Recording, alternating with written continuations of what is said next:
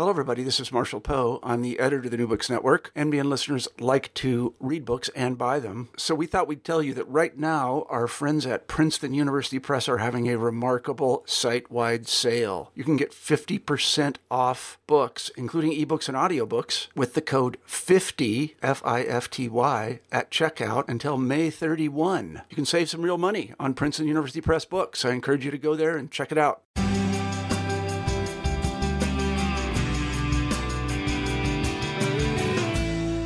My name is Michael Johnston, and this is the New Books in Sociology, a podcast on the New Books Network.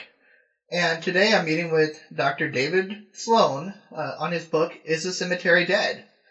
Dr. Sloan teaches courses in urban planning, policy, history, and community health planning. He earned his doctorate degree and master's degree in American history from Syracuse University, Maxwell Graduate School of Citizenship and Public Affairs. He currently facilitates Birthwork George Washington Lecture Series, a USC Prize project in collaboration with the Fred W. Smith Library for the study of George Washington at Mount Vernon. Dr. Sloan's research examines urban planning and public health, health disparities, and community development, and public and private commemoration. He is the author of The Last Great Necessity, Cemeteries in American History, published in 1991, co-author with Beverly Conant Sloan of Medicine Moves to the Mall, published in 2003, and is the editor of Planning Los Angeles, published in 2012, as well as articles and book chapters on related research topics. Again, thank you, Dr. Sloan, for joining me on this podcast today. I'm pleased to do it, Michael. Thank you for having me. Excellent. Is there anything else that I missed in your biography that you'd like to add? Oh, there's always things in your biography. I'm sure there are, as yours and mine as well. I have had a wonderful career where I was able to do both history around cultural landscapes and changes and urban planning and urban dynamics or sociology around crime and food. And so it's been a really great time for me. Well, what we're talking about today is your book, Is the Cemetery Dead?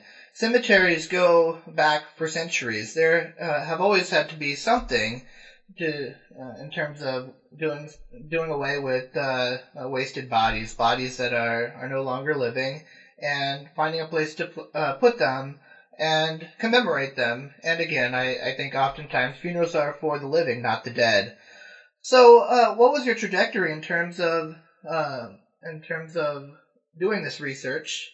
And then what did you find about the trajectory that cemeteries have taken in terms of their design across time and place? Okay, so I've written two books about cemeteries. The first was my dissertation that was turned into a book at Johns Hopkins University in 1991, The Last Great Necessity, which was a pretty standard history of the development of the American cemetery from the 18th century to the middle of the 20th century. I finished that. It did well. Everybody seemed to like it. Lots of reviews, good reviews. And so I moved on to other topics. In 2004 or 5, right in there, someone came back to me and said, will you redo your book, revise Last Great Necessity? I thought about it. I checked things. I made a decision I didn't really want to do that. And so I sort of started playing with a book about how would I think about the cemetery today. It didn't go anywhere very well for quite a long time. In 2007, my wife passed away from a stroke, and one of the results of that event was that some young people came up to me, younger people typically, it wasn't entirely young people, it was largely young people, came up to me and said, why do we need a cemetery? And why do you want to inter your wife in a cemetery? And at that point, I began to think about how the first book had really been about the rise of the modern cemetery, the emergence of the elements of that cemetery. And I started to go around the web, read a bunch of stuff in the sociology of death, which is mostly about people and their process of dying rather than people who are actually passed away. I read a whole group of things about culture and memorials and public spaces.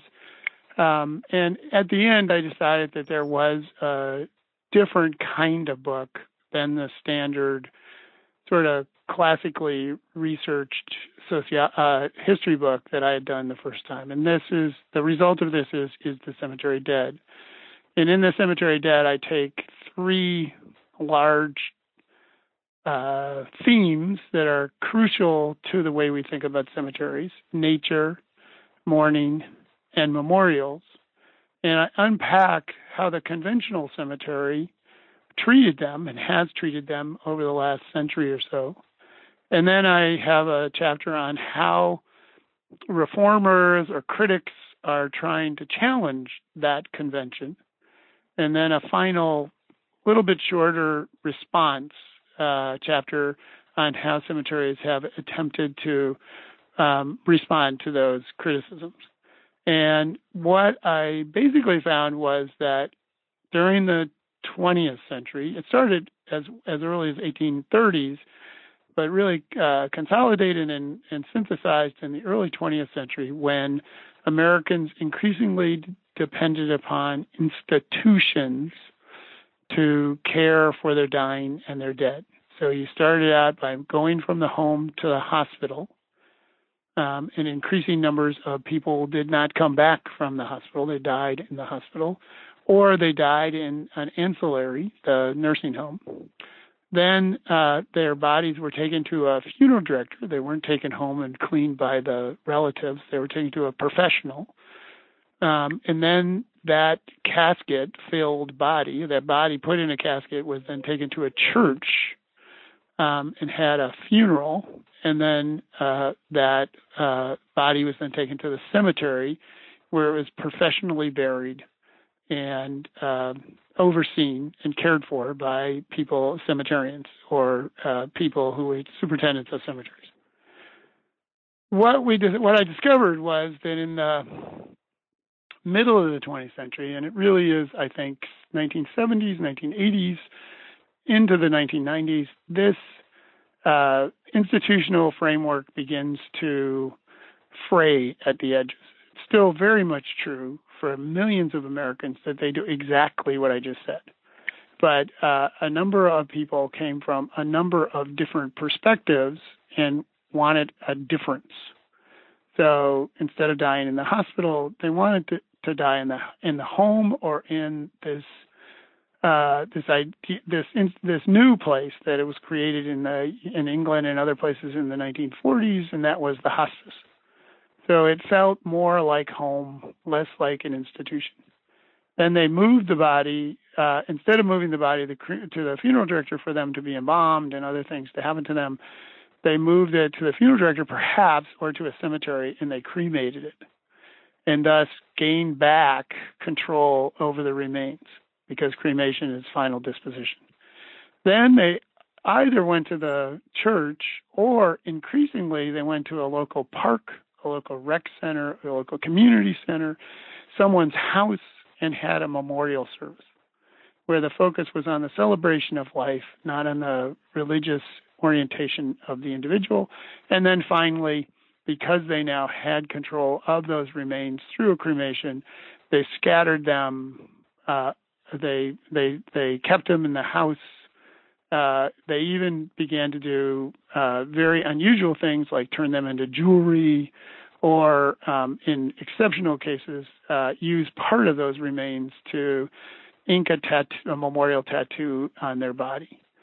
And so, in some sense, the sociology of death is the same as it's been over the last 100 and 150 years, but it's also has these environmental, DIY, cultural changes that have affected the way we imagine what is possible for someone who has died.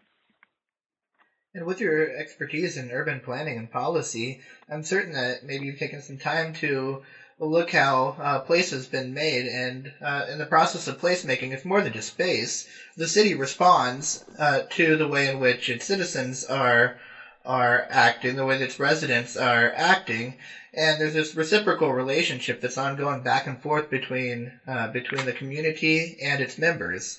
So then, how has society responded? You make a couple references to these bikes that are death bikes, I believe, if I remember Ghost the bike. correct word. Ghost bike, yes.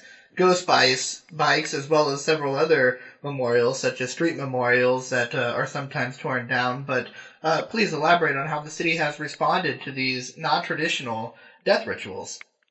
So, institutionally, the city officials believe in this older system of death. They believe that death should be isolated, segregated, institutionalized. And so when, particularly taking off in the 80s, but I think after Princess Diana died and Robert F. Kennedy Jr. died, and we saw these enormous responses on roadside shrines, people began to bring death back into the place, as you would put it, and back into their lives. And they began to demand space within the place for death. Two really important examples of this, of course, is the proliferation of roadside shrines, which became, I would argue, have become sort of okay as far as most city officials are concerned, and okay as far as most Americans are concerned. That as long as they're not too intrusive, as long as they're not too in the way, I think most Americans have come to accept, and it's very pervasive. It literally is all over the country, and of course all over the world in different forms. Ghost bikes are surprisingly to me a variant of the roadside shrine. So a ghost bike, which many people have seen but they don't really know is where a cyclist is hit by a car and killed, and someone gets an old bike and they paint it spectral white, and they place it on the space of the death, on the location of the death, and or as close as possible. And then they actually memorialize. They have a memorial service at that ghost bike, and they might, in addition, have a memorial ride.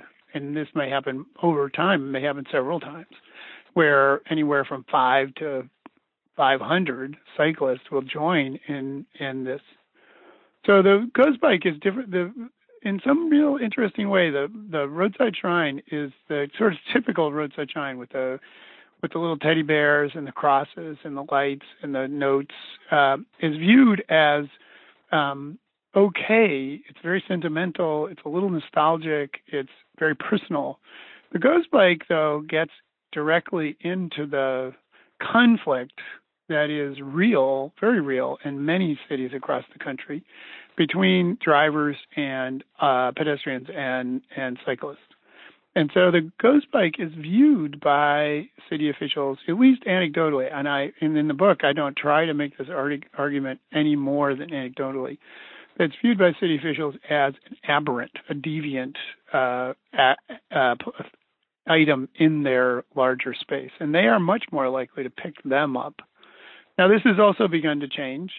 Places like New York City have in their directions to the street people that they will pick them up. I mean, that's in the official sort of regulations, and then they have informal statements where they will not pick them up. And so there's this conflict between them.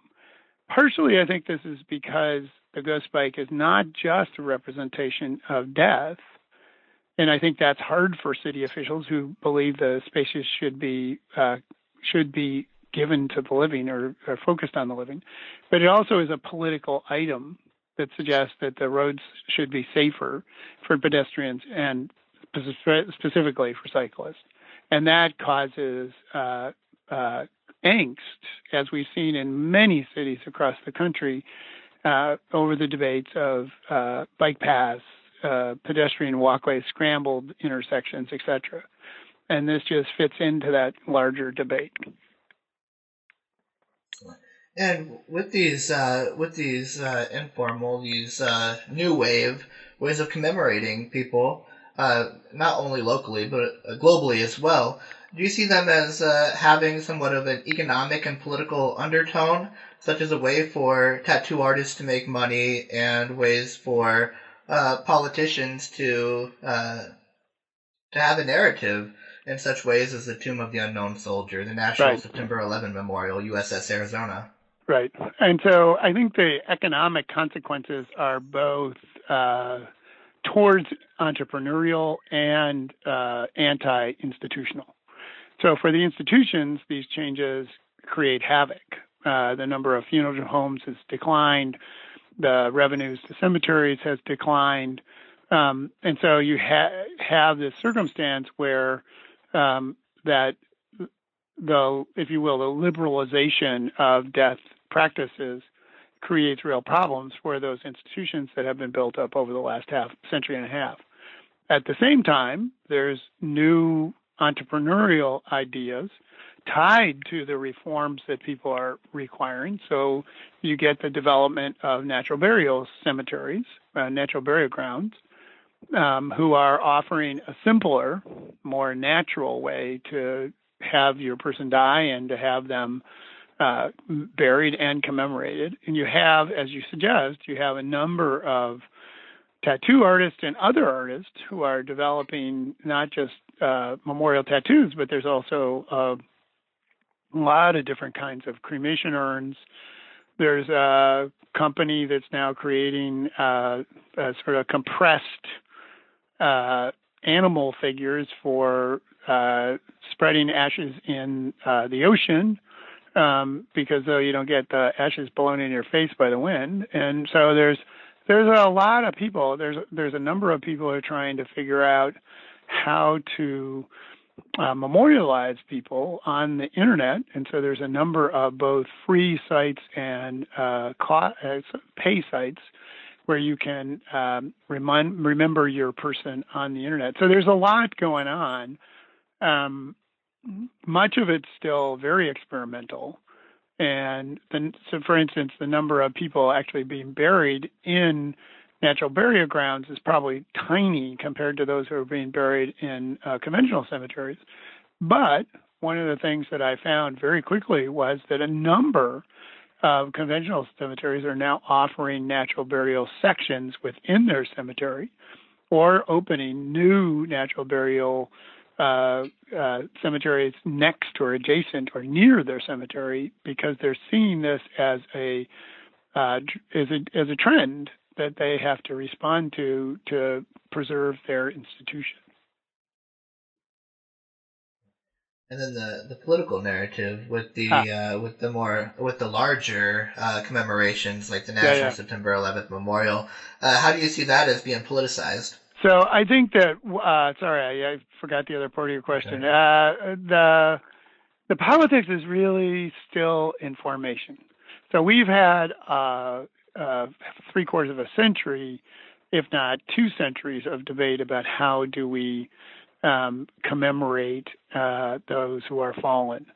Andrew Shankin's work on living memorials really, I think, highlights the debate of the 20th century.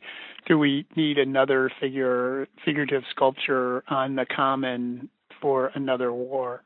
And then, of course, Maya Lin's Vietnam Veterans Memorial sort of disrupts the traditional idea of the monument. And what's interesting, I think, since Maya Lin is that I think we've seen 2 paths taken. One is that disruption is accepted or is adapted, and politicians and artists together try and find some way to personalize and to so let me put it differently. They try and personalize commemoration in some sort of structure or some sort of sculpture that allows the visitor to have some control over their experience of that monument. And I think the new Hope Museum on lynching and others are extraordinary examples of that. on the other side, the politics of commemoration might use part of the form, say at the World Trade Center Memorial, but it's also much more conventional in the way that the rhetoric around it is. And of course, the classic example of this would be the monument to the World War II veterans on the National Mall, which is just a short walk from Vietnam Veterans Memorial, where they use some abstracted, like the gold stars, but the overall is very nostalgic to earlier monuments that could easily have been constructed 75 or 100 years earlier. And so I think those are both happening, and I don't think we have any resolution between them. Then there's a third path, and that is where in the local areas, people are not waiting for a politics. They're essentially they're essentially saying, I'm going to commemorate my person in public, and if the politician doesn't like it, let them lump it. And so I think there is sort of a groundswell of, death is important to us, and we want it in our communities. And if you're not for it, you're against it. It's interesting in today's society. It's with mass media. It may even be a post-thought, because it's so much information is being distributed that all of a sudden what was once new is no longer even being talked about. But what I'm thinking of is even when memorials are being torn down, we have this push and pull of selective memorial. Right. And so it is, I think we have been reminded in the last 10 years of something that's been true for a really long time, whatever it be, 1,000 or whatever it is. And that is, monuments have meaning, and that meaning is not fixed, that it's situational, and that when a culture changes, the meaning of their monuments change. And so, I think as a society, for a very long time, we were willing to tolerate monuments that we knew represented attitudes and positions and people who were somehow aberrant to what we hoped for, but they were people who, in the local terms, represented something positive. So the classic one would be the Confederate memorials, which in some sense had two dual purposes when they were put up between 1890 and 1940, and that was they were to send the message that, white supremacy was real and was right, and it also sent the message that somehow America had a common heritage and the Civil War was common to all of us. And this was true in many history books as well. The first course I ever TA'd at Syracuse was taught by this brilliant, wonderful guy named Mike Fauché. And he got up the day we were going to talk about the Civil War, and he said, I grew up in Louisiana, so I found out when I was 13 that the South had lost. And we all looked at him like, how is that possible? But in his life, all the monuments around him were to the members of the Confederacy. There wasn't any, victory monument for the Union. There was just this nostalgic view of the Lees and the Jacksons and all Jeffersons and the rest. And so I think we, in the last decade, have come to realize that search for commonality that everyone so desperately wanted, and the willingness to tolerate the supremacist attitudes that those monuments represented is just increasingly untenable in a diverse and complicated society like ours. That doesn't mean they're not going to be people who are going to fight like hell to keep them. And it does raise the question of how far does that questioning of that commonality go? The city of Los Angeles is about to take down a monument to Christopher Columbus, and it's quite controversial for lots of different reasons, and should be controversial for lots of different reasons. But in some sense, what are we willing to accept as our common heritage is the thing we need to debate and discuss and decide, I think. And that's a question that we're going to be discussing for a while. And at least it opens up the channels of communication. Because Absolutely. otherwise, it's just accepted, or it goes away in the night, and nothing just passes by in the night anymore. I don't think. I think it's very hard.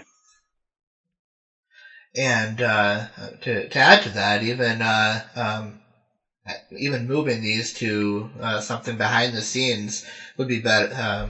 Would be better than to just leave them where they're at. Because even if it is only symbolically, we are a United States of America, and to be united, we have to have a common bond and a common dialogue of who we are and what we are. I mean, I think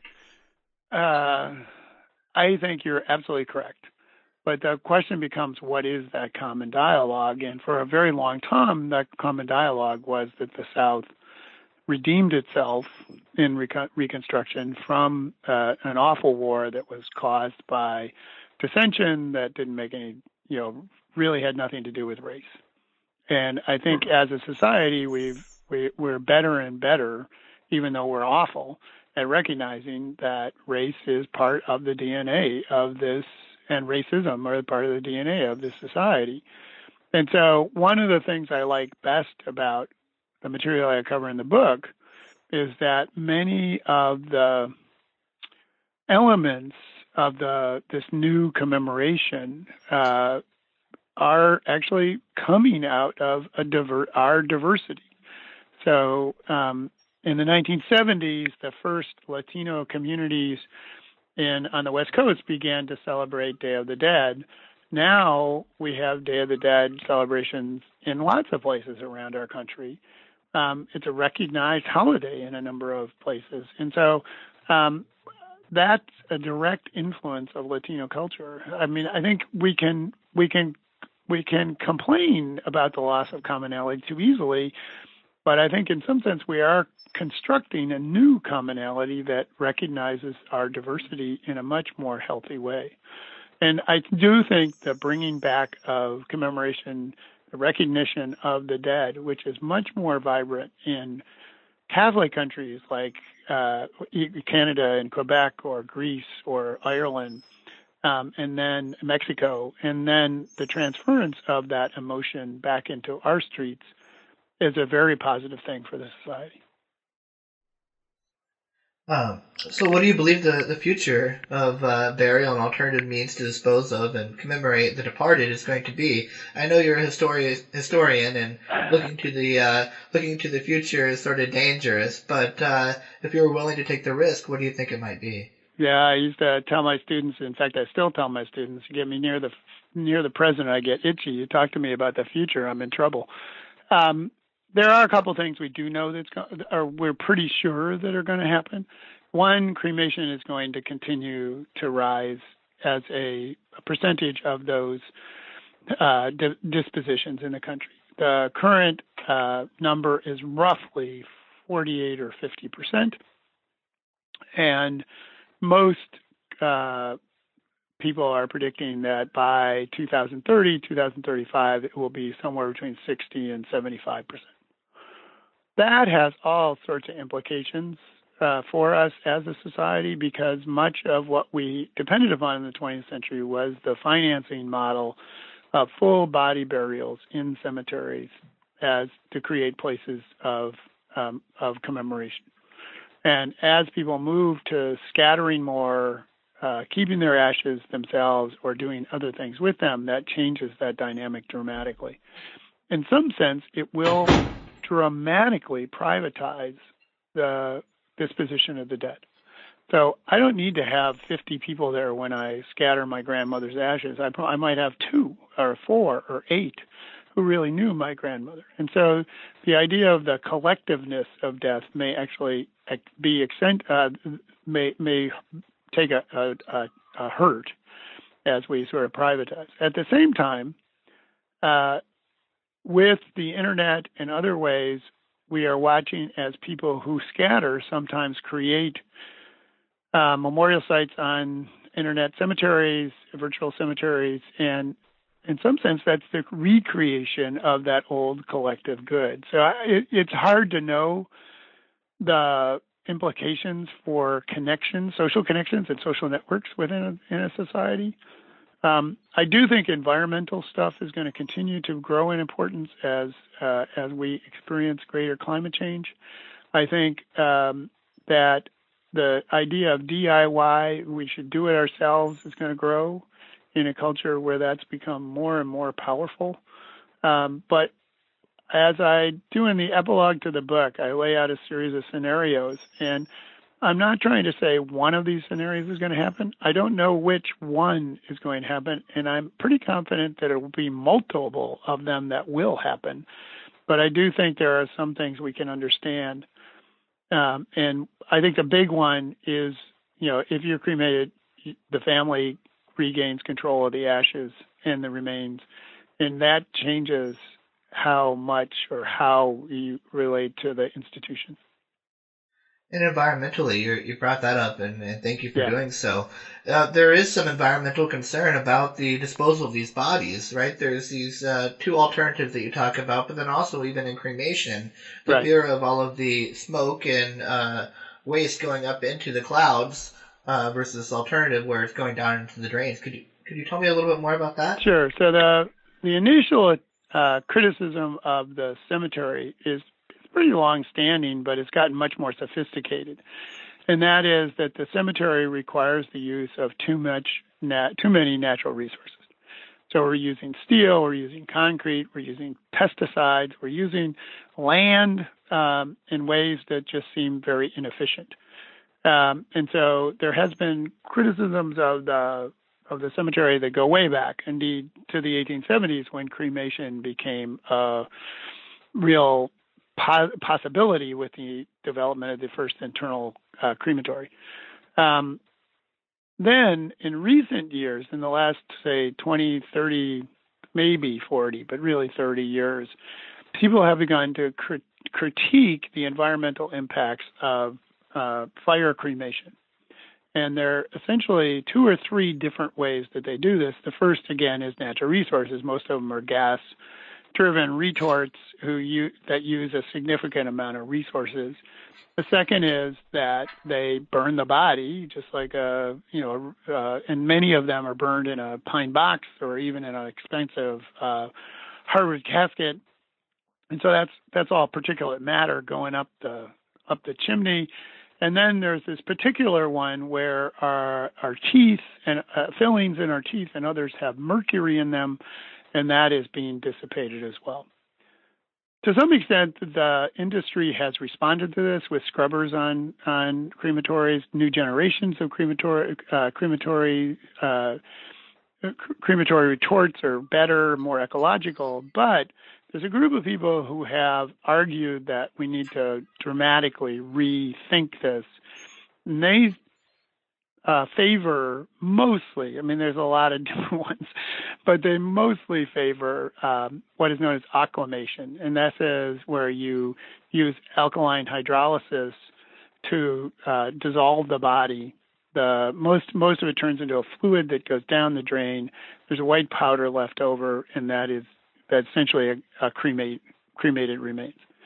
And this uses somewhere between 10 and 20%. It varies. The estimates vary of this energy that the other process.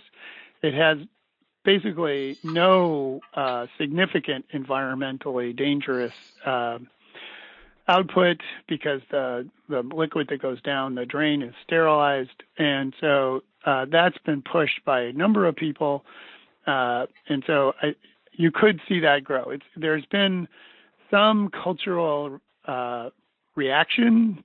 I was sitting at a talk in Sweden, actually, and the young man behind me was a religious professor, and he said, is this the beginning of the Matrix, right? Is this how we imagine how human bodies should be treated? And so there's some of that, and that has caused the politics of aquamation to be complicated in places like Ohio and New Hampshire. So there's not a lot of places you can get that right now, but it is a growing number of places. And we're going to see those kinds of experiments with more environmentally sound. But then you have the other people who say, don't cremate, do a natural burial. Put your body in a shroud, no embalming, put your body in a shroud and put it in the ground, or put it in a hemp or a bamboo casket, put it in the ground, plant a tree and go. We'll just let it go and accept that your body is part of the extraordinary ecological web in which we live. And that has definitely grown in popularity. It's still very tiny, but it's definitely growing in popularity. And Dr. Sloan, I think it varies. I think it's very complex in terms of how we see death and how we think commemoration of the body should be taken care of based on a lot of variables. Everything from religious dogma to the outlook on age of a death, of a baby dying compared to somebody who has lived a long, healthy lifestyle and was prepared to rest. Religion plays a huge role here.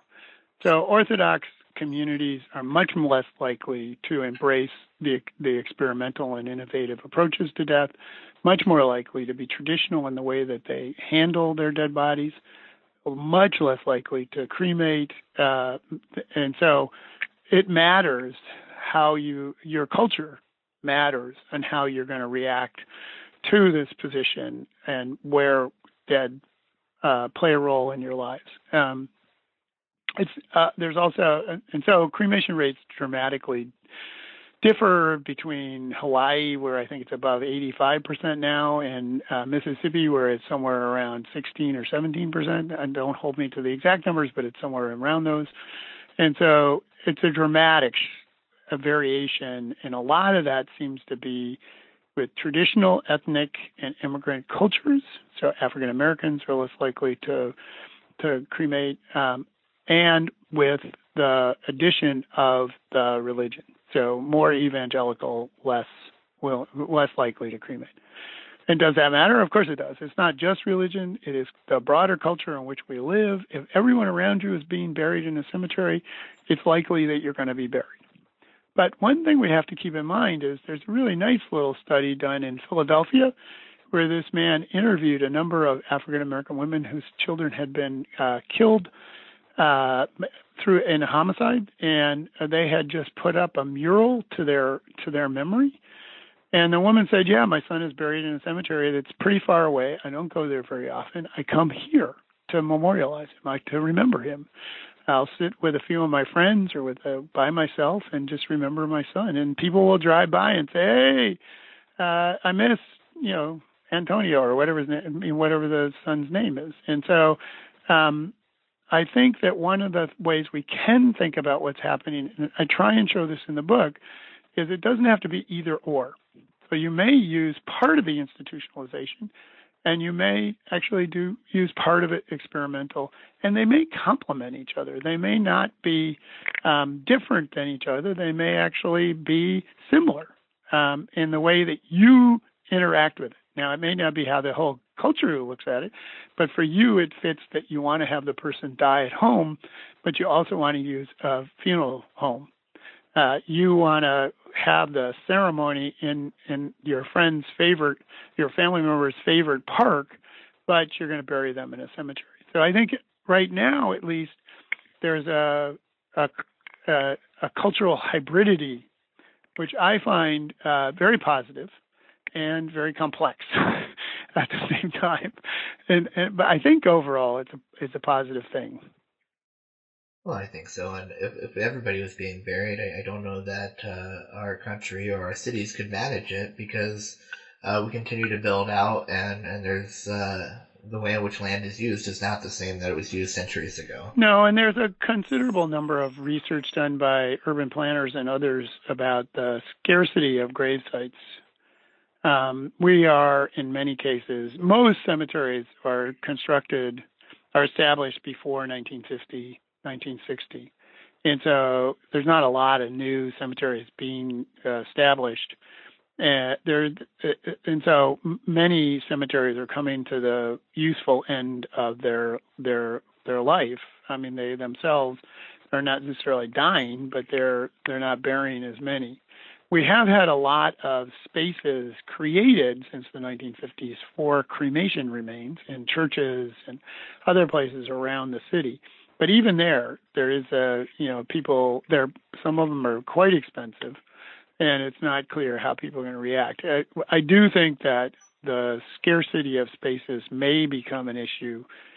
I don't think it is so far, except for in driving up costs, but I think it may become an issue down the road, at least according to the estimates that a number of people have brought up.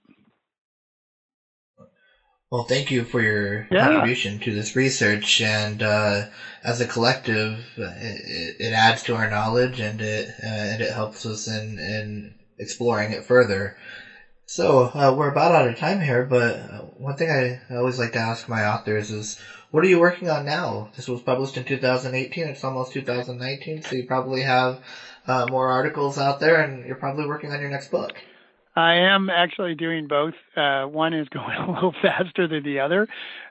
So I do work on contemporary urban planning issues around food and crime, much less about crime than I used to. It's mostly about food and physical activity now. And we are trying to get a project off the ground right now about how the new refugee concerns and immigrant concerns are affecting immigrant incubator communities' relationship to food systems. And then the longer term, which I hope isn't too long, is that I've been working for a while with my wife, who's an artist, and one of my former doctoral students, Brittany Shannon, on a book that essentially looks at how art can protect neighborhoods rather than serve as a gentrifying force. And doing deep interviews with individuals in Los Angeles to try and talk about that.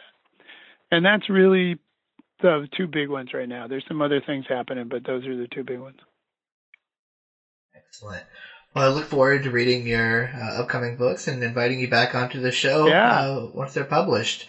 Those sound excellent. Well, thank you. Okay. My pleasure, Michael. You take care.